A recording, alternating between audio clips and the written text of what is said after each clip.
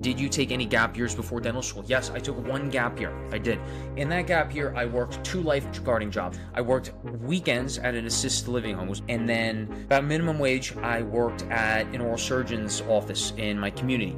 Very big year. Did a lot of work, produced music, did stocks, read several books. I highly recommend gap years. I think it's really good for your development. It's good to kind of step out of the educational system and get an idea of what the world is around you. I really think that's a good idea.